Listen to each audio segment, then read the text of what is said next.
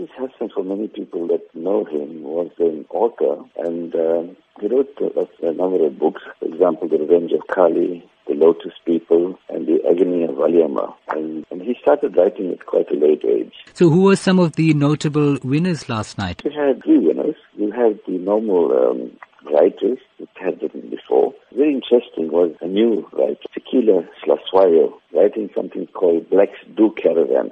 Yeah, the normal story is that caravan is mainly for the white population, but here she actually went to 60 different sites and she wrote a wonderful book called Blacks Do Caravan. So it was a lovely discussion on caravanning around South Africa and what a wonderful country we have, and went to all the different provinces and had all the sites in this country. It was fantastic. So she was one of the winners. The other winner was The Fault Lines by Joanne McGregor. So those were the two winners. Usually we have one winner, but one couldn't choose between the two, so the judges actually chose both these books and both the authors. And the last one was a new author, debut author, Kanita Hunter. She wrote a diary of a Guji girl.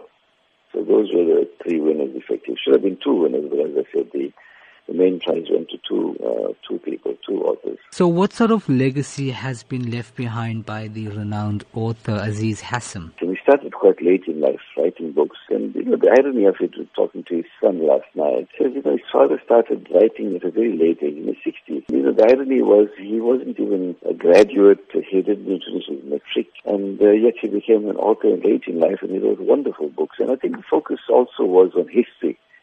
The history, how important history is, and the trials and tribulations of the community.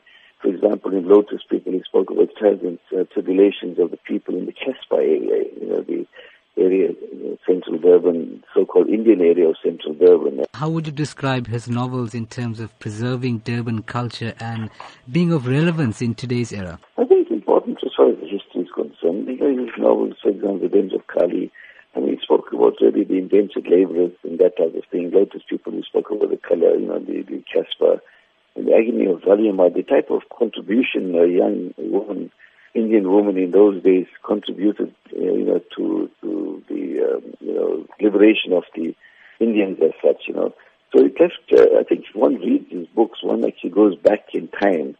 And I think for the youth of today, who really don't understand and know that the type of history we've been through, the type of challenges that the community faced in those old days, the Indian communities,